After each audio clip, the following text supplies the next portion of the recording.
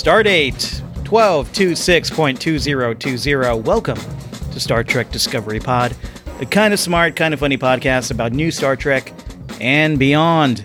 I'm your reluctant captain, Mike Moody Garcia. With me on the view screen, we have Mariah Gossett, Clyde Haynes, Grant Davis. And we're back with another live pod after a short holiday hiatus. Happy holidays to everybody. Happy Boxing Day. You too. Merry Christmas to those who celebrate, even though it's a day later. We're back to review and break down the latest episode of Star Trek Discovery, Season 3, Episode 11, Su'Kal. Sucky. I think it's pronounced sucky. Oh, showing your hand already. Hold up, I'm sorry. I'm jumping the gun there. We typically run through some housekeeping stuff at this point in the pod, but we're going to change things up a little bit today because I want to hear what y'all thought of this episode. So, what's that called again? let's hear some hot frakes.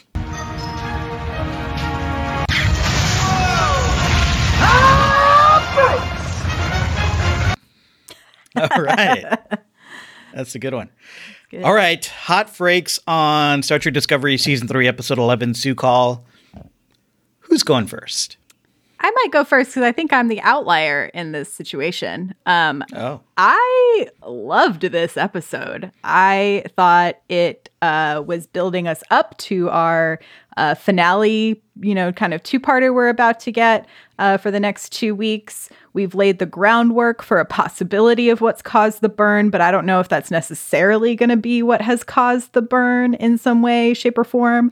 I also love that we essentially finally got a holodeck episode out of Discovery, which I always love a good holodeck ep. I thought the visual effects looked incredible. I loved seeing Doug Jones's face for once. Also, Culber needs that earring permanently. I don't know if he can just always be Bajoran, but I loved that. Pretty hot. And I thought Book coming to save the day, Tilly acting like a badass on the bridge was super fun. We got lots of classic Trek. The ship got taken over. We have a moody baby who is at the cornerstone of protecting the galaxy. And I thought it was great. I had a great time watching this episode. All right. Let's hear from Grant. Oh, man. I thought that... Thank you, Mariah. I thought it started out pretty fun and adventurous. I'm like, oh, okay, they're going to go to the nebula. They're going to find out what this signal is of this baby thing. And then all of a sudden it entered into this sort of, what's that called? The Shadowlands from X-Men, the dreamscape thing that Mr. Sinister always puts them in. It felt like some weird MC Escher kind of dreamscape thing. And it was dorky, and it reminded me of what I vaguely recall seeing anytime I would tune into an original TNG or the Next Generation kind of episode, and I was like, oh, what's going on here with this corniness? I thought that the redemption was in how it ended. I thought that was a pretty good cliffhanger ending and was pretty exciting. And also, Book is carrying this show. That guy is fantastic. Everything that Book's doing, I'm all about it. I'm loving it. That's where I'm at. We'll do a deeper dive into me whining about certain elements, but I know Mike is going to say the exact same complaint as I did about the burn. So go ahead. Well, all right. Okay, I'll jump into it. First, I want to echo a lot of what Mariah was saying. I did like a lot about this episode. It was a bizarre episode, but I liked some of it. There were some problems. There was a lot to like, though, despite those problems. I love seeing Doug Jones act without the prosthetics, proving, again, that he's a great actor. He doesn't have to be covered in makeup. Some of the scenes where he reconnects with his Kelpian history were actually pretty touching. I enjoyed that. The Hollow World looked pretty cool at times, very MC Escher and trippy, and I love the feeling of not knowing what to expect there. Anything could really happen. I love that landscape. Tilly's showdown with the leader of the chain was suspenseful and fun. I love the the clapbacks and the sarcastic air Tilly's whole showdown took on. That was fun. It was like Tilly was speaking directly to like the shittier parts of the internet, and that was sweet. But yeah, this was a mixed bag for me. Not a very successful one because of the end. So okay, I'm just going to get to it. I was not a fan of the explanation of the burn. But I don't think that's the full explanation of the burn yet. I think it's a red Still herring. doing a hot freak. Wow. I was okay. No, I don't know. I don't know because oh hey, it's Grant. Don't put me on the spot here. I'll get your back.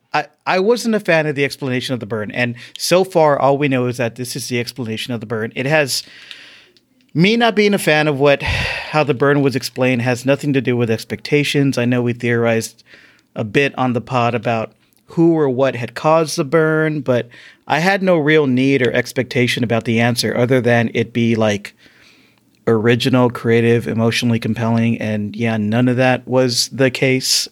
It sure was different, and I applaud the writers trying to emotionally connect it to a character. Unfortunately, it was a character we didn't know or care about. But we'll get into it in a little bit. So mixed bag for me. What'd you think, Clyde? All right. Not my favorite episode. I was not a fan. I think, Mike, before we started, you said it was like 10% that you weren't really feeling. I would say it was about 10% that I was feeling. And you could have kept everything that happened on the planet, you could have kept that for me. I wasn't moved by it. I wasn't really that interested in it. You're right. It was when we look at the burn being caused by the angst of a character that we don't know or care about, you definitely could have kept that. Even if it's a red herring, it's a bad red herring for me. And usually I'm Mr. Positive about most of this stuff, but I was really disappointed. I like a red herring that I'm really I think it's believable, that I'm sold at, and then you do a 180 or a right turn, and I'm like, whoa, where did that come from? If you're gonna do a red herring, that's what I was expecting. I was expecting the burn. I wasn't expecting the burn to be this big, mysterious, mystical, all-encompassing thing. I just like, if you give me a believable reason, right? It is the Romulans doing something, or it's some splinter group of somewhere that created something. That's all I needed. Like, just give me something believable. This was like, what? Why? A child throws a tantrum and all the ships in the universe explode? No, I wasn't that. But I will say, what happened on Discovery with Tilly in the chair was incredibly compelling. I mean, everything that happened there, even with kind of the things that were going on in engineering, that I was into. That's where I woke up and was like, okay, I'm fully paying attention, right? Everything else had me thinking like, was this supposed to be the Halloween episode that got pushed back? Like, I really wasn't into the dreamscape or the scary monsters or, all of that. So I'm kind of hoping that we're going to get some redemption in the next couple episodes. But right now, I was just like, I like the last 15 minutes. All right. Some hot freaks. Mm-hmm. I'm super excited to dive deeper into this episode and everybody's opinions, especially Mariah, because I want to see what you pulled out of this that I didn't. But before we dive deeper into this episode, Grant, can you tell everybody how they can support the podcast? Yeah, you can go to patreon.com/Star Trek Pod, make a per episode pledge, give us $2 an episode, and join us on our private exclusive Slack channel. There you can chat with other Trekkies who love the show, love all things Trek, and you can also get access to bonus exclusive content when we do a movie review of something or talk about a little bit of a deep dive into best of 7 of 9 episodes, or whatever we're trying to do over there. We'd love to have you guys join us, and we appreciate your support. That is patreon.com/Star Trek Pod. Yes, you can also subscribe to the podcast, the audio version, if you're watching us live on YouTube, or if you're listening to the audio version, you can watch us live or watch the stream later on our YouTube page. You can find links to everywhere you can listen and or watch us all at StarTrekPod.co. And if you are watching us live, we want you to participate in the show.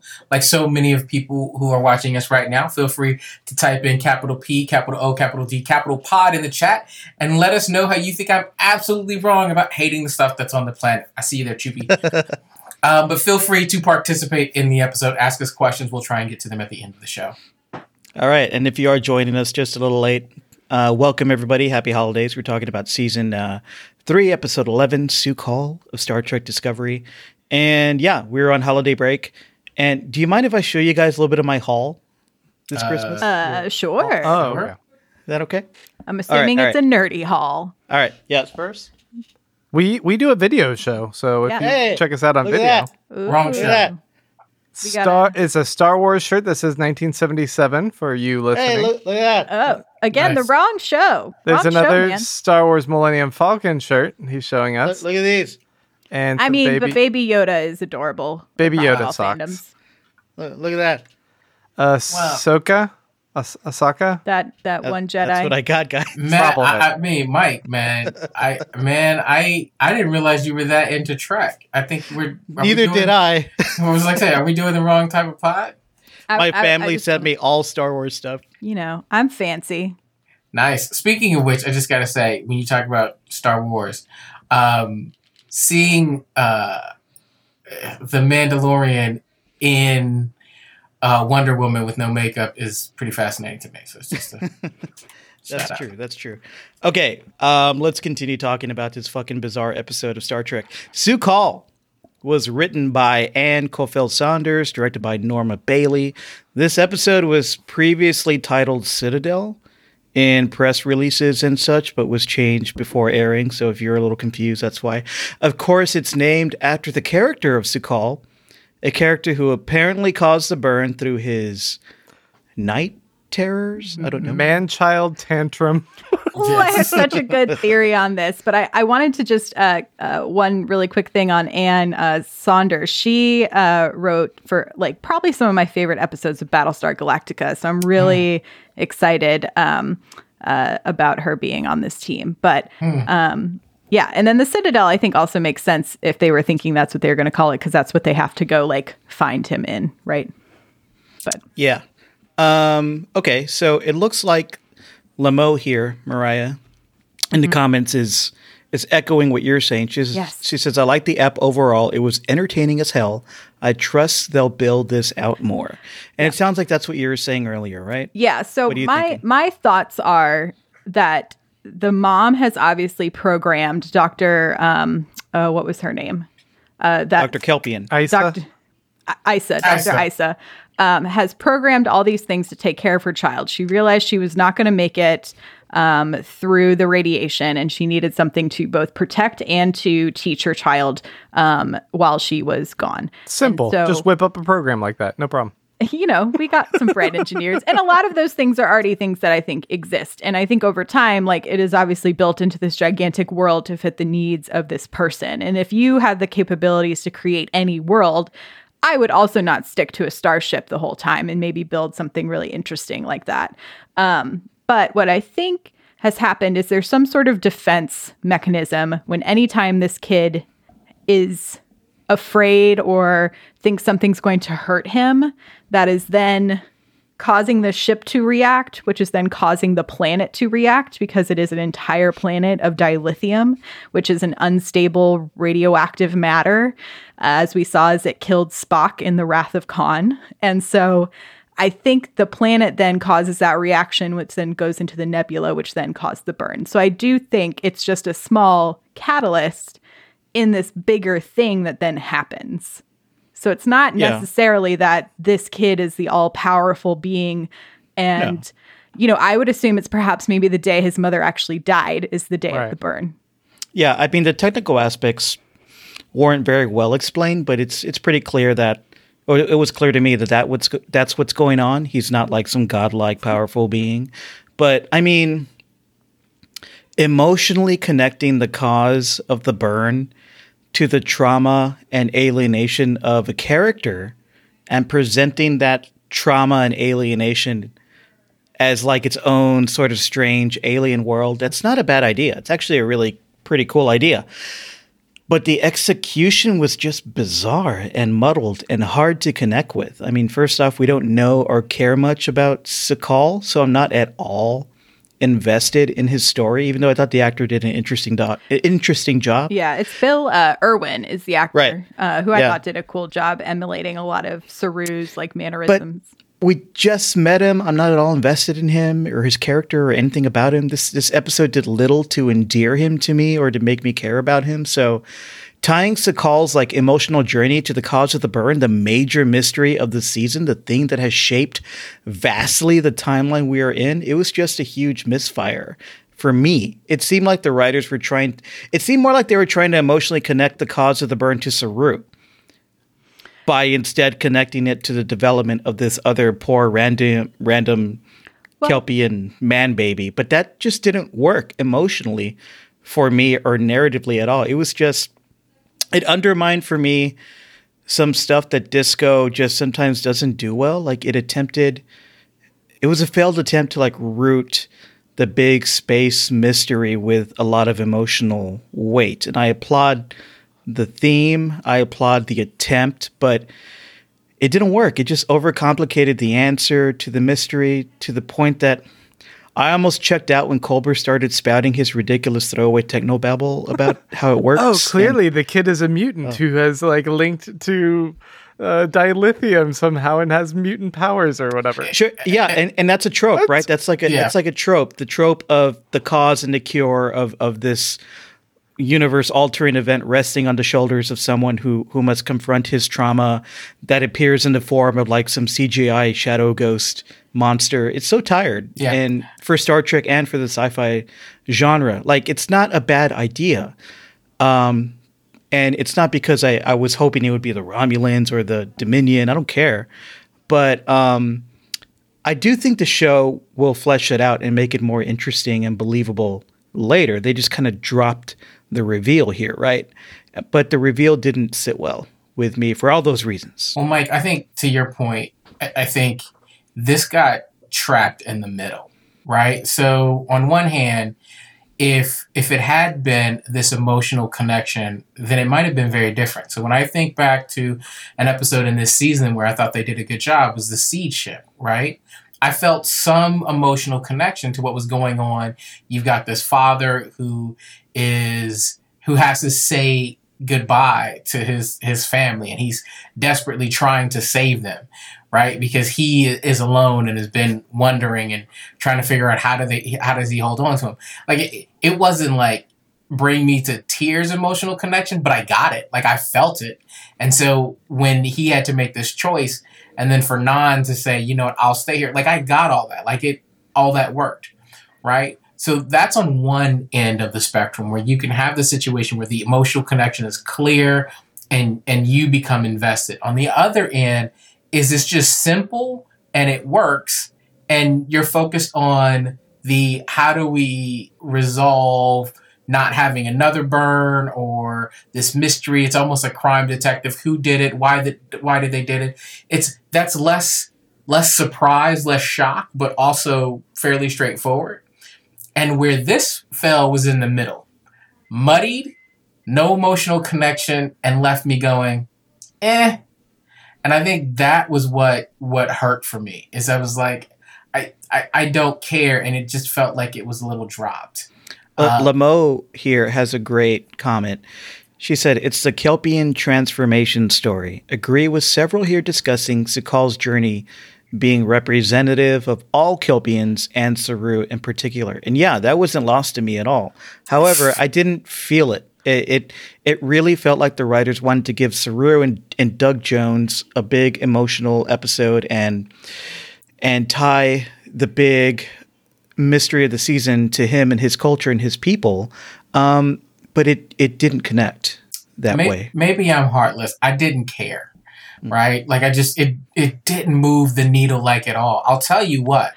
When I see like the emotional connection between Stamets and Adira, in that moment at the very beginning when they're talking at the end of kind of Giorgio's party or memorial, and they have this moment and he addresses a Grey he cannot see, that emotionally landed to me like a ton of bricks. But this Kelpian thing, I'm out. I like Stamets saying that. I don't care about Grey anymore at all. There's nothing happening in that story, and it's not happened for this many episodes now that I'm just like, do something with Grey or have him not in the story anymore, because I don't know. Like, he just pops in and like is just kind of traumatizing Adira and then like bounces out. Is there something more to kind of flesh out about like what's going on with that relationship and with Trills and whatever is going on? But I don't know. I wonder if Adira going to the planet, which I thought that was such like a badass little moment for them, like the I need your comm patch now, you know, like and of course ordering Reno around. Of course Reno's gonna be like, yeah, kid, whatever, like go do your thing. Breaking the rules, yeah. Let's do it. I really liked that a lot. I'm excited to see Adira down with the away team for the rest of this. But I'm wondering if the radiation of the planet is going to somehow solidify Grey into a character that everybody can see, which I think will be kind of interesting, possibly, or something along those lines. I gotta say, I love a good Mariah like theory. Like I feel like it's been a minute since you've given us a really good one. That's gold. I like that one. It's a good theory because this is hollow technology like we've never seen before, and apparently it has the ability to morph and change based on someone's needs and based on their emotions and thoughts and feelings. So, yeah, it would make sense for Reno or Adira herself to figure out how to incorporate this to get Grey out of her psyche and into the real world. Yeah, I have to agree with or out of their psyche. I agree with what you were saying, Mike, about everything that was kind of absurd and overplayed about the Su'Kal having to confront his demons or whatever, and that we have no emotional connection to this character at all. I think it's it's still in this first episode seems like a unnecessary convoluted narrative device that Saru has to look human. I think it's more of just like throwing a bone to Doug Jones that he doesn't have to wear prosthetics for a couple episodes, but yeah, so that they can show some like emotional weight to what he's doing, hopefully in the other episodes, because here again it was just a little bit of a shrug in his dynamic with these characters. And for them to present that this 125 years isolated man-child Kelpian needs to suddenly confront their fears to undergo Vihari to free themselves from another burn occurring or whatever. I don't really know what they're saying, but like in order for us to escape. I think the program cannot end until they complete the test. And so they've been avoiding the test. And because now that the hollow has been on for so long and is a little glitchy, there's no other way to get the hollow to turn off without completing the test. I'm also wondering, like, I did love seeing Doug Jones in person because I think Doug Jones is just an incredible actor. But I wonder if y'all would have felt a more deep emotional connection to this whole story if we had gotten to see a Kelpian going through all of this. Do you know what I mean? Like, what if he as a Kelpian was talking to Su'Kal? Yeah. Yes. Nope. You don't think it would have helped? I think it would have. What would have helped? I didn't get it. Do you think you would have felt a deeper, a better sense of the emotional sort of heightency of the whole situation on the planet if Saru had been in Kelpian form the whole time? Not really. I mean, if maybe if Su'Kal was a descendant of Saru or of his sister, something where, but we don't know that. But even though we saw Doug Jones's face and he was able to emote more in this episode and show us how great of an actor he is, I still didn't feel that he was like this was happening to him, you know? And I didn't, it didn't reach me emotionally, unfortunately. And I like Doug Jones and what he did in this episode. And I think I felt that he was torn, right? And we see Michael saying, you know, his judgment is already compromised. I felt that. Like I said, I thought he did a phenomenal job. And like everyone else said, I think the crew and the things outside of that were superb, right? When we see not only what we saw from Tilly, but from Book, what we see from Stamets, Adira, and Reno, like everything else was really working for me, right? It didn't land. I was not connected to Sakal in any way, and I want it to be. I wanted to just, one of the scenes I thought that was really successful on the planet was when Michael was pretending to be the Hollow, trying to talk to the kid. And that warm smile from Sonequa, you could tell. I just love the way that she interacts with people who are supposed to be childlike or new species, and that curiosity as well as that sort of warmed embrace. But you could also feel that little teeth grit of I am doing this because we need to get the hell off of this planet, and I need you to listen to me, but I'm going to act like the mommiest mom right now to get what I want. My skin's about to fall off in an hour. Yeah. We need to get this over with, kid. TikTok, buddy. TikTok. But you're right. That was a great scene. I also like the scene with Saru, even, as a human, interacting with the elder Kelpian. Mm-hmm. I thought that was a great scene. Mm-hmm, mm-hmm. And so, again, I don't want to pick on Sakal, but there were pieces that I was like, wow, that's pretty good. I'm enjoying this. But it just didn't all come together for some reason. I'm okay. On the positive, I'm with you on the Burnham scene, seeing her adapt and show us why she is Michael Burnham, why she is the officer that we all know and respect. That was great. I really enjoyed that. And there was some great scenes here of Starfleet officers who we love showing us why we love them and showing us new dimensions, like that scene with Burnham and the scene with Tilly, which I'm sure we'll talk about it in a bit. Grant, did you want to jump in? Only so much to say, the Burnham scene, it was fine. Nothing. It didn't do anything for me. The Saru with the Elder scene, there was just a lot of. It felt like Grant, it's Christmas. It felt like there was just a lot of wasted time in this Escher dreamscape that they built. I will say that the monster looked badass to me. I loved the underwater mossy kelp thing going on with it.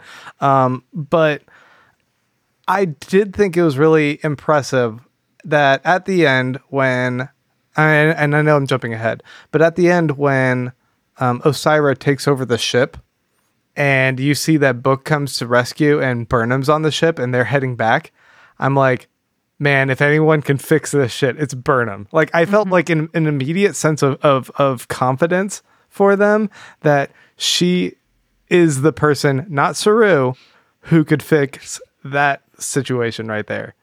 So that's a testament to how they developed that character that I fully buy in, and I'm excited about her character, her conviction, and that she knows how to just troubleshoot.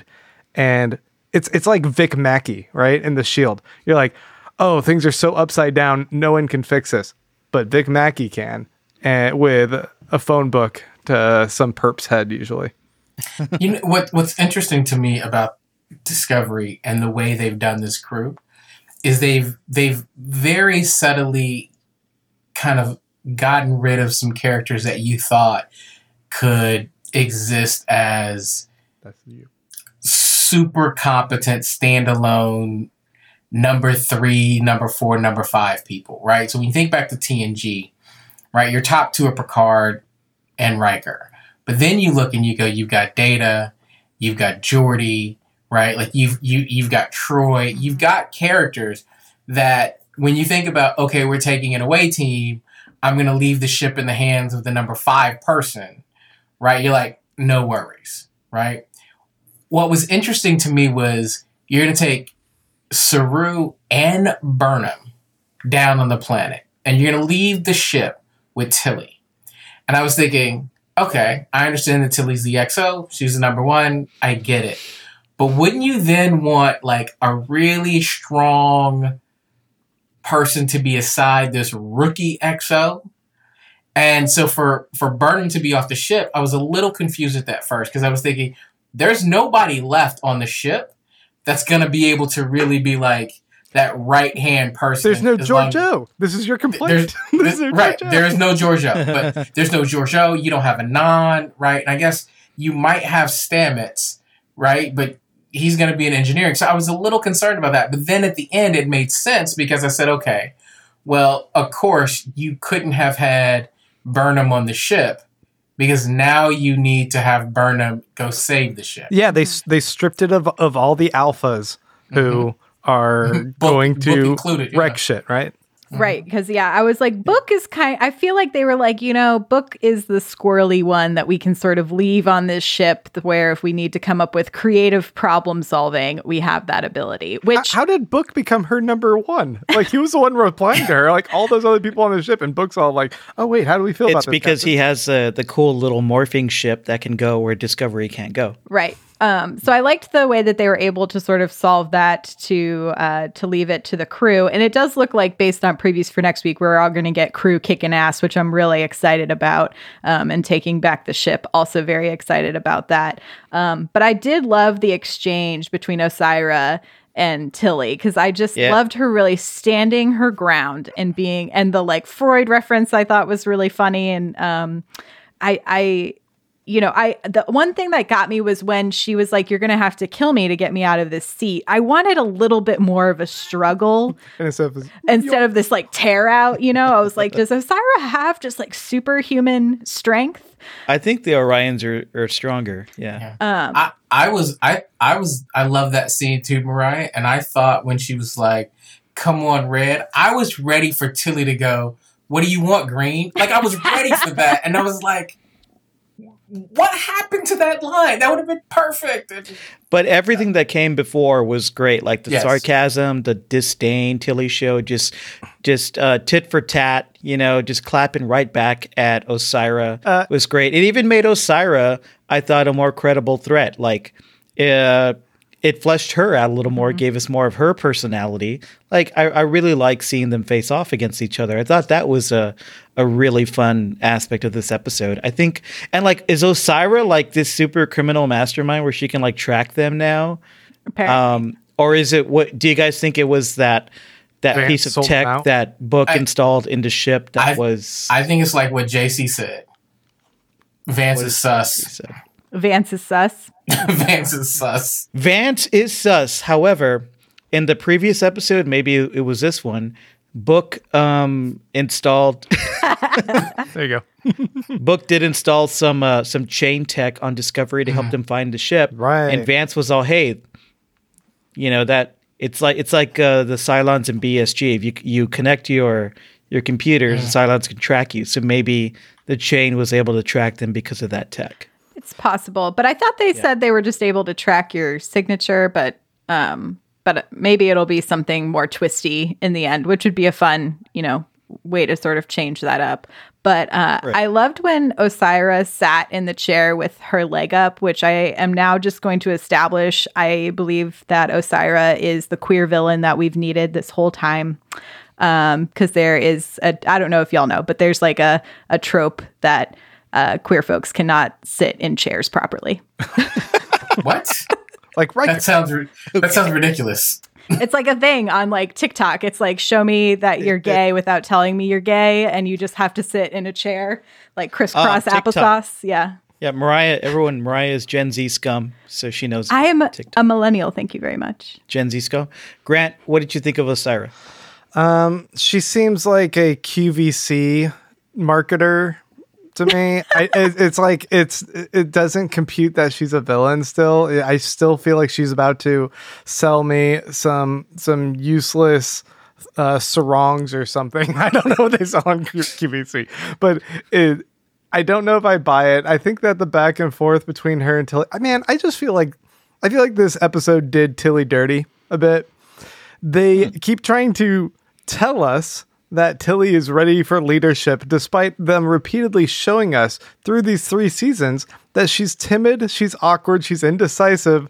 Like, none of these things that seem to be a leader. The only leadership that we see is them constantly telling us she can step up into these situations.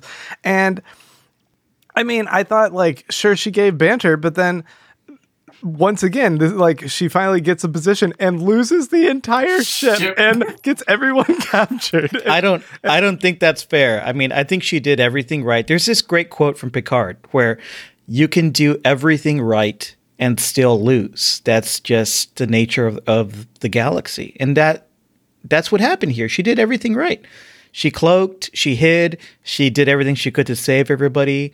She talked shit to Osira. She tried to stand for the ship. She didn't let them take the ship until the last minute. Did she push the no teleporting button so people couldn't teleport on there?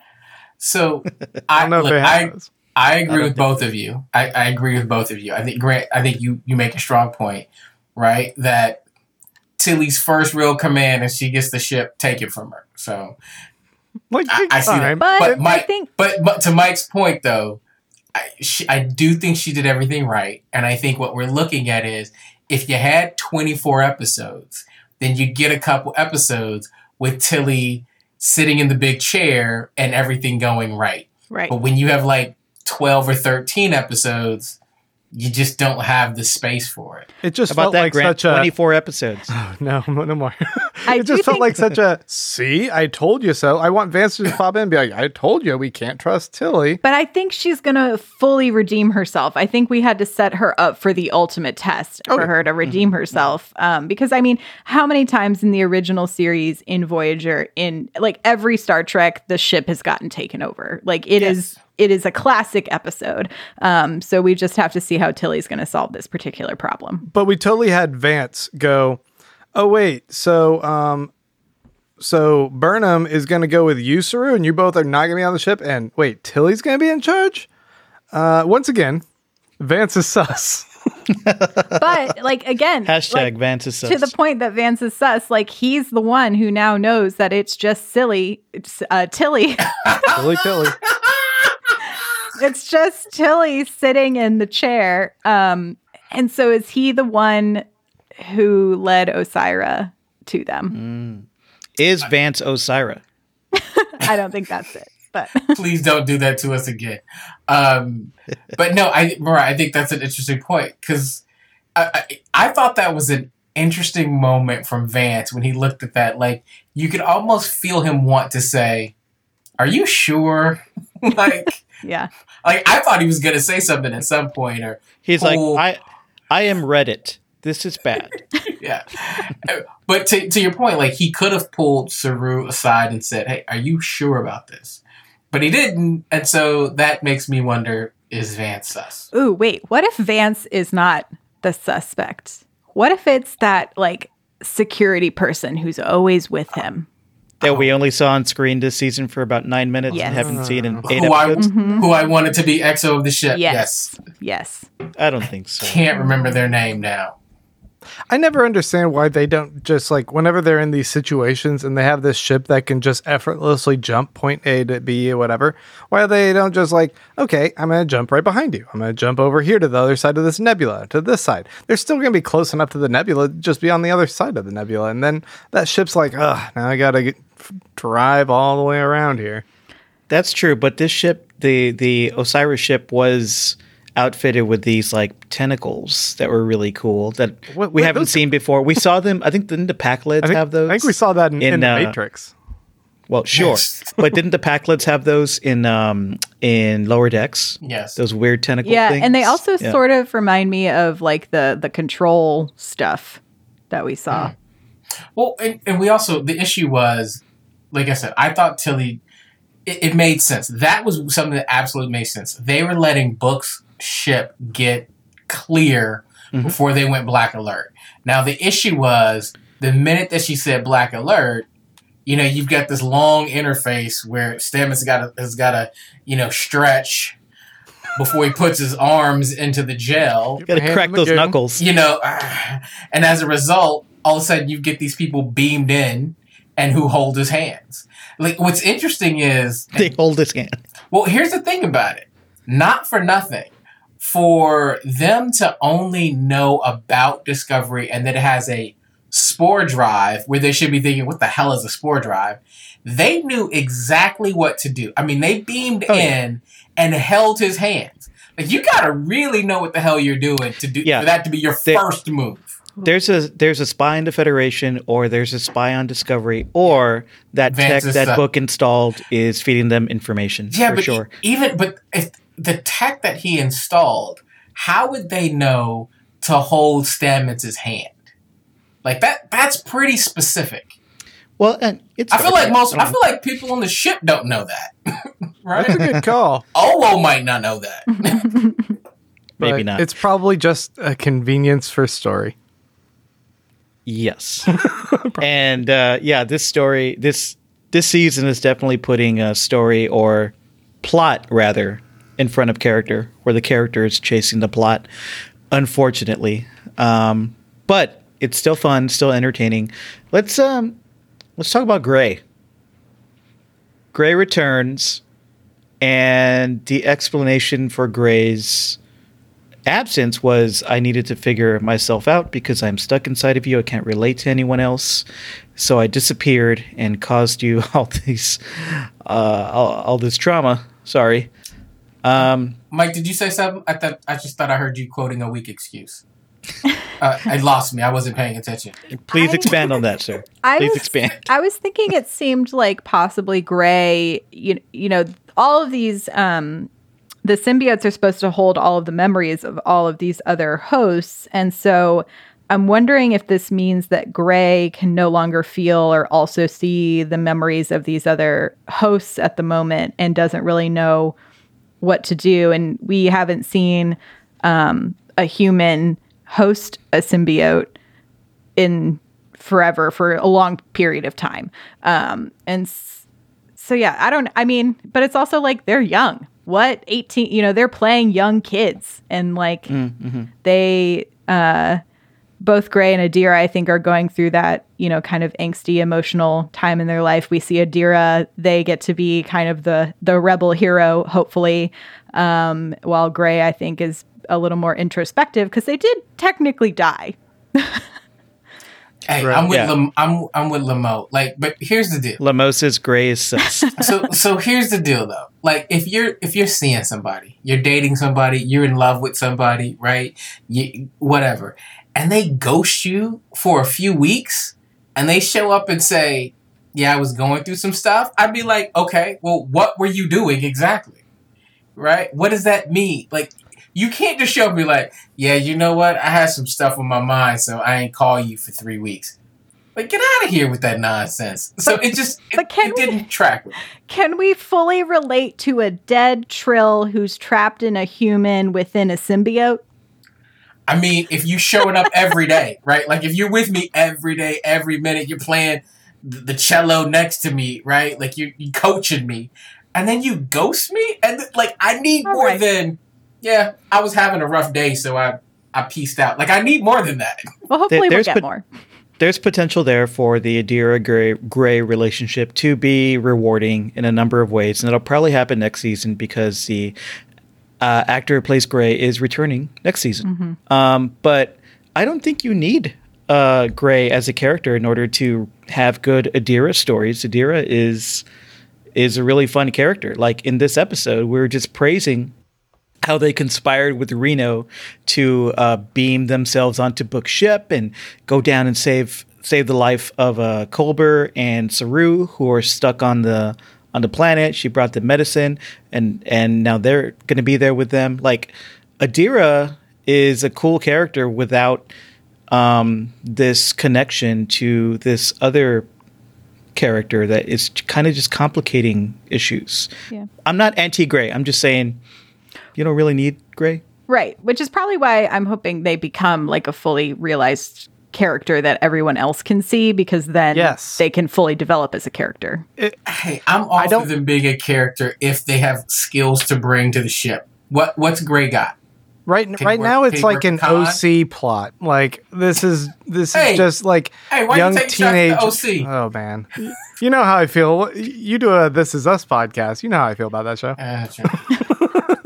I don't know. I find that the care that was shown between Book and Burnham when Book goes and like gets Chernobyled and then comes back and just like they do a blood transfusion is fine.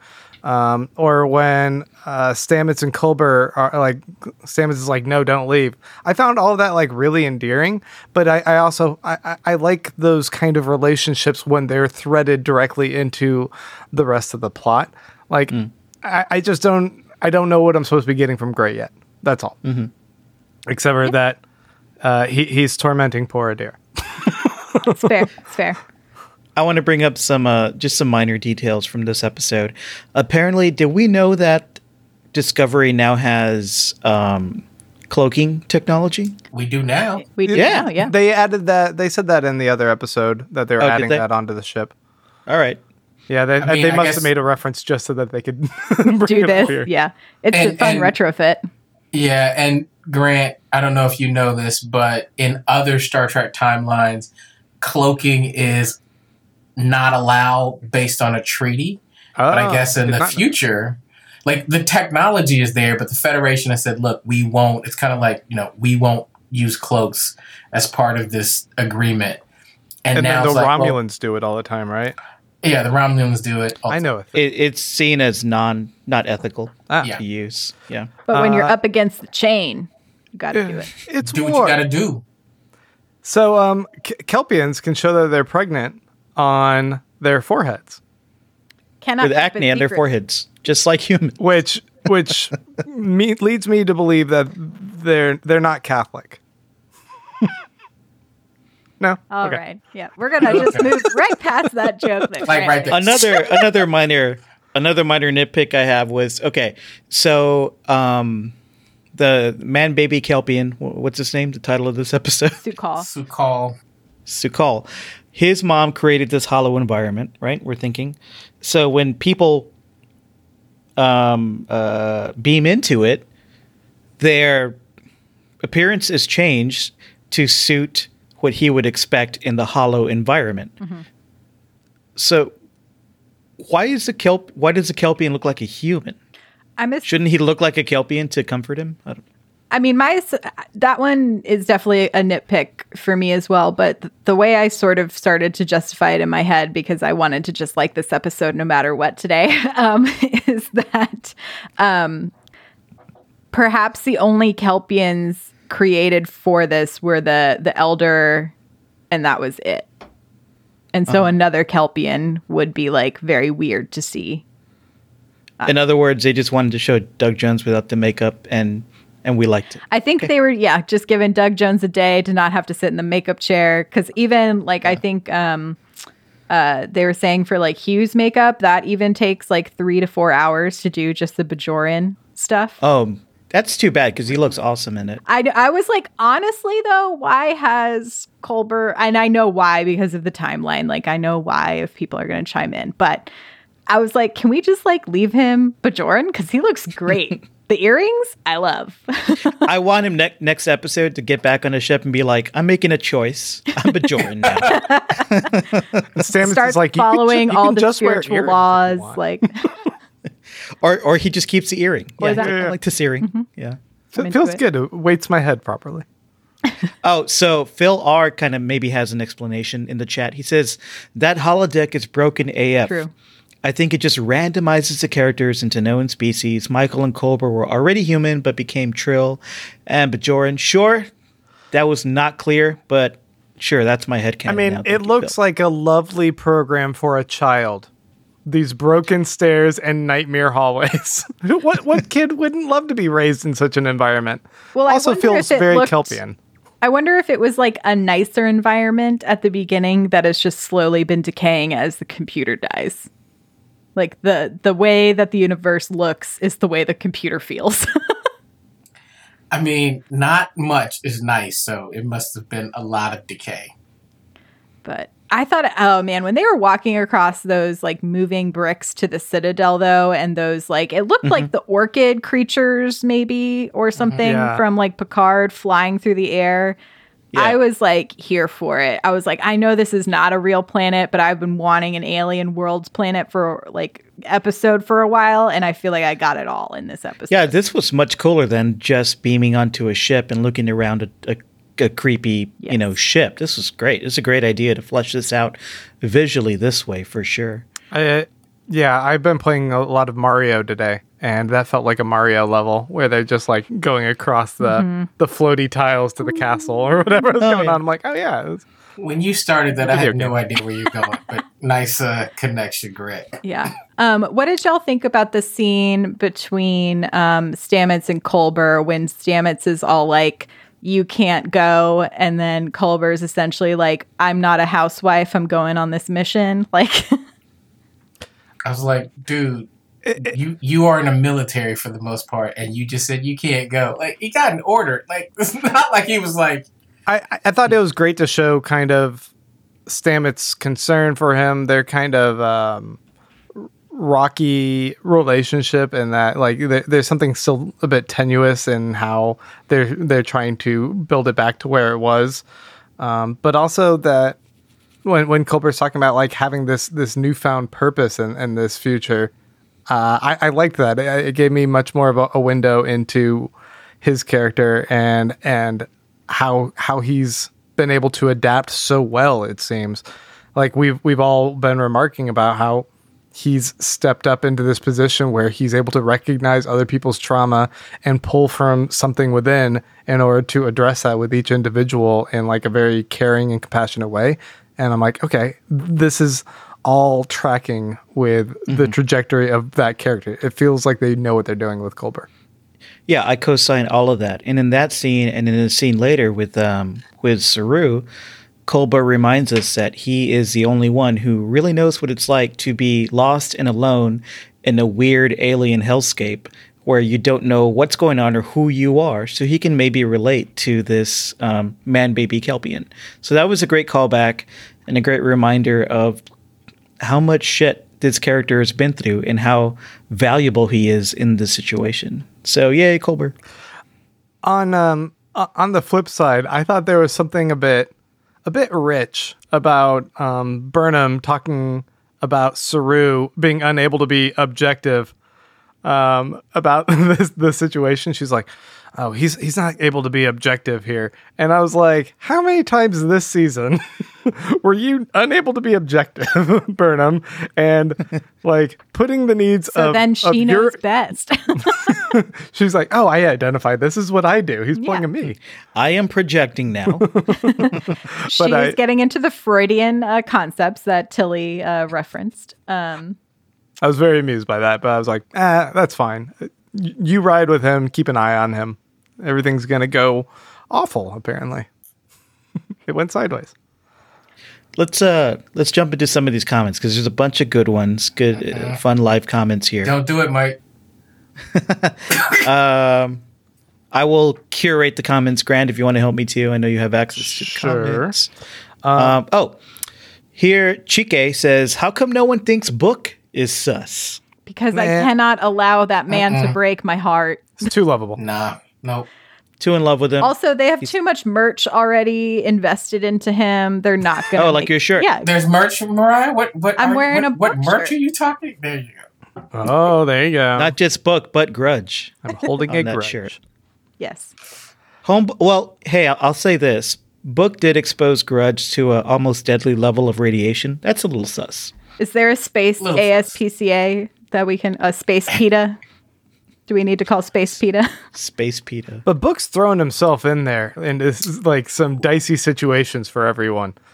He's really trying to prove himself, I think. Yeah. Okay. If this is a betrayal, that's going to be pretty huge. Lamo saying Gray is sus. Everybody's sus. Emotionally Really playing the long crushing. game. Roger's sus. Everybody's sus, apparently. I mean, what if, I still think there's some mystery to be solved with Grudge. The whole queen thing. I feel like we've got to have more than she's just a cat. If we're thinking that someone on the ship has been selling them out, the two new additions would be Book and Adira. Third, Now I Adira- guess, is Yeah, Adira has now gone great. down to, sacrifice themselves in a way. okay. Sure. Fair- Fair enough. I am also sus. Grant. I guess. Grant is sus. Hey, somebody mentioned Adira. What species do you guys think they'll mask her as next episode on the planet? Ask them. Ooh, maybe Trill to fully. What if? Oh, there you What go. if they become Trill so then they can finally master the symbiote while on the planet, and that's what also allows Gray to become a full character. Ah! Maybe Mariah that's why they owns the made theories. Burnham a Trill, because I was like, why don't you make Burnham some like a Vulcan? That'd be cool. But if Adira drops down there as a Kelpian, and then Saru's like, what the fuck? they're gonna make her a Tribble. Them. They a Tribble. Okay, Stoss13 says about Adira and Gray. Remember, previous hosts are not separate sentient beings, just memories. Adira isn't talking to, quote, Gray. They are talking to a manifestation of Gray with Gray's memories. I guess we don't know if that's true. That's what I thought, but I don't know. I don't know. But yeah, that is the whole thing is Gray actually a fully sentient thing, like humanoid thing, like person, or is Gray just a manifestation of when Adira's mind needs something to help calm them down or to guide them? I mean, my understanding of the symbiote is that it takes on all of the host memories. Mm-hmm. So it's not an ongoing individual that Gray that would be invested in that host, right? It would just be up until the point of Gray's death. All of that is still a living, operating kind of program in a way, right? I don't know. You guys are the Trekkies. Sort of. JC wants to see Ferengi Adira. Oh, I don't need to see that. With the big ears. That would be weird. I like the note about the burr on the chair. And using that like scene between them was nice. All captains get stressed out, and you can tell nice. Like it's always worn out because other people have had to be in this chair and in this position that you're in. It's a heavy role to play. And then seeing Tilly find comfort as she reaches over and finds that little burr on the chair as well. It was a cute moment. That was great. That was a nice human touch. And it felt like it connected her with all the other previous captains of other shows as well. Yeah. Wakanda Customer Service says, what significance do you think the dilithium planet will play?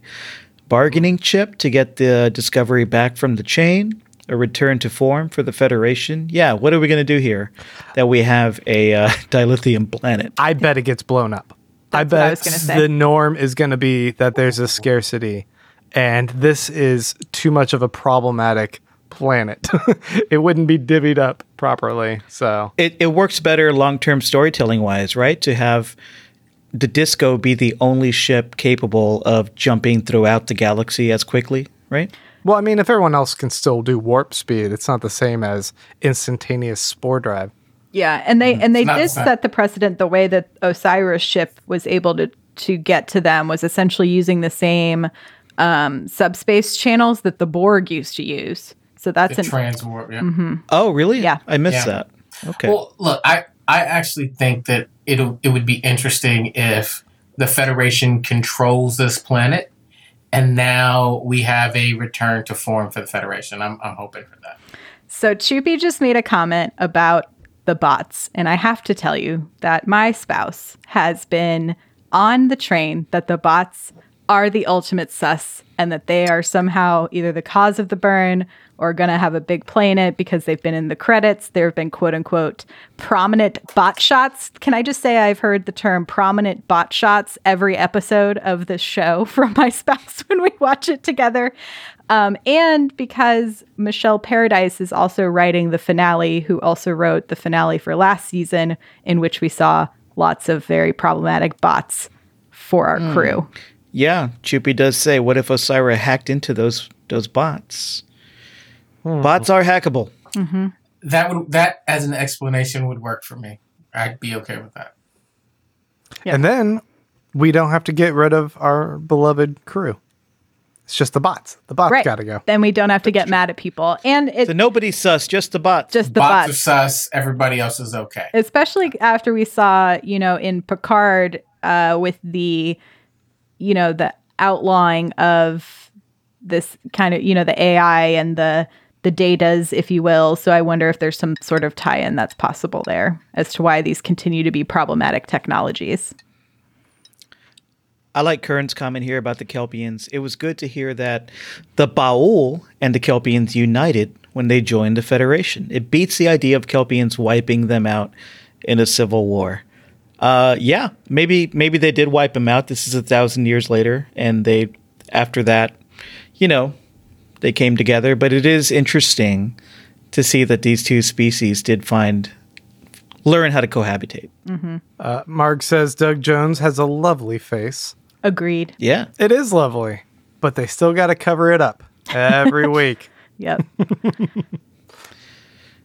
Yeah, apparently he was saying in the the ready room, normally it takes like 4 to 5 hours to put on his makeup, and because he shaves his head completely for filming season so that it takes less time, that was a wig for his humanoid time, because they were like, they said it was like a decision of whether or not he was going to be bald, but they decided to give him, I thought, what looked like a very rich sort of Kirk era wig. Yeah, he looked good. CJ Higgins, maybe this is just for me. Guys, did you know that the New York Times named Deep Space Nine one of the best 25 Netflix shows to binge on Netflix? I didn't know that, but I'm not surprised. Wow. Everybody binge Deep Space Nine. It's not often that the New York Times is wrong, but I guess it happens every once in a while. Ooh, oh man. I'm kidding. I'll kidding. put No, this I'm button. I was like, there we go. He's gone. I was like, do you know what happened this week at the New York Times? In the podcast world specifically, it has been a hot mess over there this That's week. fucked up. Yeah. No, I actually think that I think if you're looking for something different, and I think that the chances are, for reasons that probably aren't fair, Deep Space Nine is probably the one Trek that I think fewer people have probably seen in a while. Agreed. And so if you're looking for some classic, some good Trek to binge, that's got a pretty compelling story throughout, I do think it's a Clyde, stop. You don't owe this to me. Shutterblins. You can insult. No, it's fine. I'm serious. I've looked back and said, I've tried to go back and watch some Voyager, right? But I've said, at some point, if I have some binge time on me, Deep Space Nine is something that I kind of want to go back. It's better than trying to binge Enterprise. Again, I've liked Not all going to do of it. I like most of it. I love DS9. DS9 is the most relevant Trek to what's happening now, I will say. All right, guys. Anything else? We're coming up on the hour. Anything else you want to say about this episode or of season 3 of DS9? Yeah, I'm going to give it to him. Did I say DS9? I meant Discovery. Grant, we've been talking in the chat, and they wanted you to know that the ghosty fear creature reminded a lot of people of the smoke monster. So go ahead and do your reference. Lost. Is that all you need me to say? That's it. Yeah. I made a bunch of other references to things. I even talked about Vic Mackey with a shield today. Which was strong. I was like, whoa. Yeah. X-Men reference earlier, for sure. Yeah. Yeah. You were strong with the references today, and you spread it out, not just sci-fi. If anyone's playing your game, references. they're getting wasted. I don't know. Obviously, mixed reactions on this episode. Mariah was much more on board, while the rest of us are whiny babies. We're a bunch of Scrooges, apparently, bah humbugging this episode. But maybe this is part of a 3-part series, it seems, to close out this season, and maybe these pieces will line up to something better than a kid threw a fit and caused an intergalactic genocide. Look, I hope that's say, not what happened. Look, I gotta say that as this was not my favorite episode, what I do realize is that this is an incredible franchise. As a series, I think we're all going to look back and say Discovery was probably one of the better Star Trek series. And so with that being said, when you talk about, the writer being someone who wrote on Battlestar Galactica, which is one of my favorite shows of all time, I'm inclined to trust the writing room in this. And so when I get an episode like this, I'm going, but what I'm expecting is the next 2 episodes are going to be so compelling that it's gonna make sense. So as a standalone episode, I thought it was a little meh, with the exception of the last 10, 15 minutes, which I thought was incredible, but I'm gonna trust the writing room on this. Wasoha says, don't whine too hard. You might combust all the gasoline on Earth. Harsh. All right. Thank you so much for joining the pod this week. Remember, you can find us live on YouTube, Facebook, Twitch, Twitter, typically on Thursday talking Trek. Our next episode is not going to be on Thursday because of July 4th. My God. Because of New Year's Eve. When are we coming back? Who knows? I believe we're doing it on New Year's Day. New Year's Day. Okay. 9 o'clock? Yes. Sure. 9 Central, New Year's Day. Be here. We'll discuss the next episode of Discovery. Yes. And if you are listening to this or if you're on YouTube, there's a couple of things you can do to help support this show. If you are on YouTube, hit subscribe and hit that notification bell. It'll help you know when we're going live, especially since we're doing a couple of off days here for the holidays. Also, if you can give us a review on Apple Podcasts, it helps other people find our show, and we really appreciate it. You can find all the links to where you can find any of our faces or how to listen to us at StarTrekPod.co. The holidays are coming to an end, and you may have found a few extra bucks in your stocking. Go ahead and go to patreon.com/StarTrekPod and throw those bucks our way. $2 an episode, and you get exclusive access to our Slack group for watch-alongs and chats with the whole Trekkie gang and exclusive episodes. We'd love to have you over there, and we appreciate all of your support. That's patreon.com/StarTrekPod. And I just want to remind everyone to check us out. Follow us on Twitter and Instagram. You can hit us up at Star Trek Pod. Tweet about the episode, please. And also want to shout out to Karen, who helps run our Twitter, and James Worm, who runs our Insta. Thanks, Karen. Thanks, James. All right. Mariah, where can we find you on the internets? You can find me at Mariah Gossett on all platforms. That's Mariah with a Y and a Gossett with 2 S's and 2 T's. Grant Davis. At Baron Von Grant. Clyde. You can find me at Clyde Haynes on Twitter and www.keyandclyde.com. That's KEI and Clyde.com. Find me on Insta and Twitter at Mike Moody Garcia. Live long and prosper.